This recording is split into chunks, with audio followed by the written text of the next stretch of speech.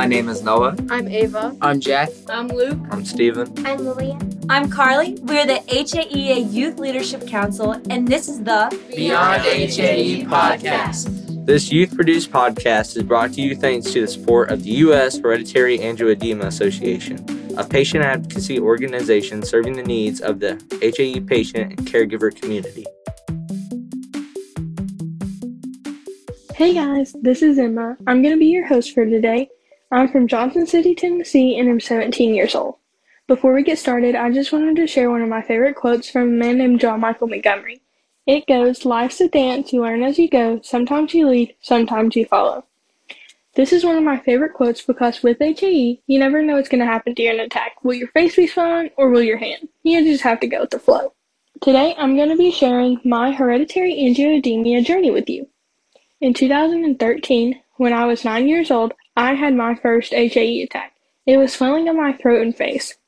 I was in the ER, and my mom told the doctors that she had a rare illness that was hereditary and that causes swelling randomly.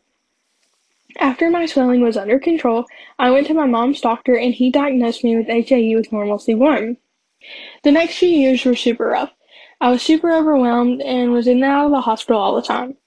I was so stressed and did not know how to react to my diagnosis. After many trips to the hospital, doctor's appointments, and many medications, I finally got on the right HAE medication. Since being on my medication, my attacks have gone down a lot. This has been so life-changing. I used to be worried all the time about things like traveling or how close I was compared to the hospital.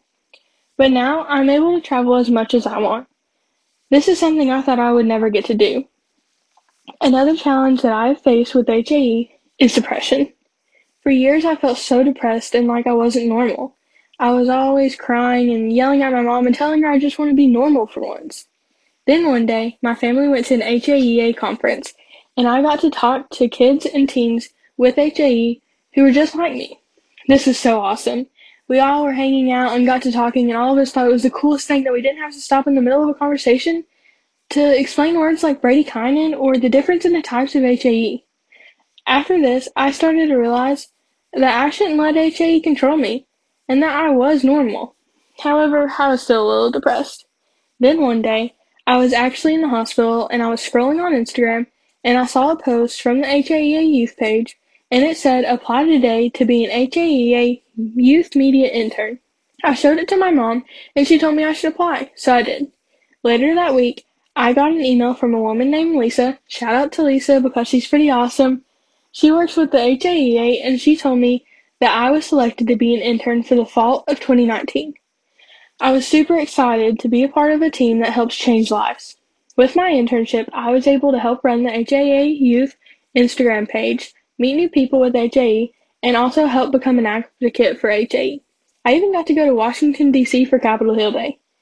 After my internship ended, I was no longer depressed. I no longer felt alone and had gotten to see all these amazing people who had HAE change others' lives. And from then on, I knew I would love to be a part of this group again. So in the December of 2021, I got an email asking if I would like to be an intern again. I jumped at this opportunity. I loved making a difference in the HAE community and loved working with the HAEA. I would tell anyone who had the opportunity to be an HAEA intern to do it, or simply just follow the HAEA youth page on Instagram so you can hear about HAEA events and tips and tricks on living with HAE. It is one of the best things that you can do. Before I go, remember, life's a dance, you learn as you go, sometimes you lead, sometimes you follow. Also, thank you for tuning in. We'd like to give a shout out to Zach for mixing the beat you hear on today's episode.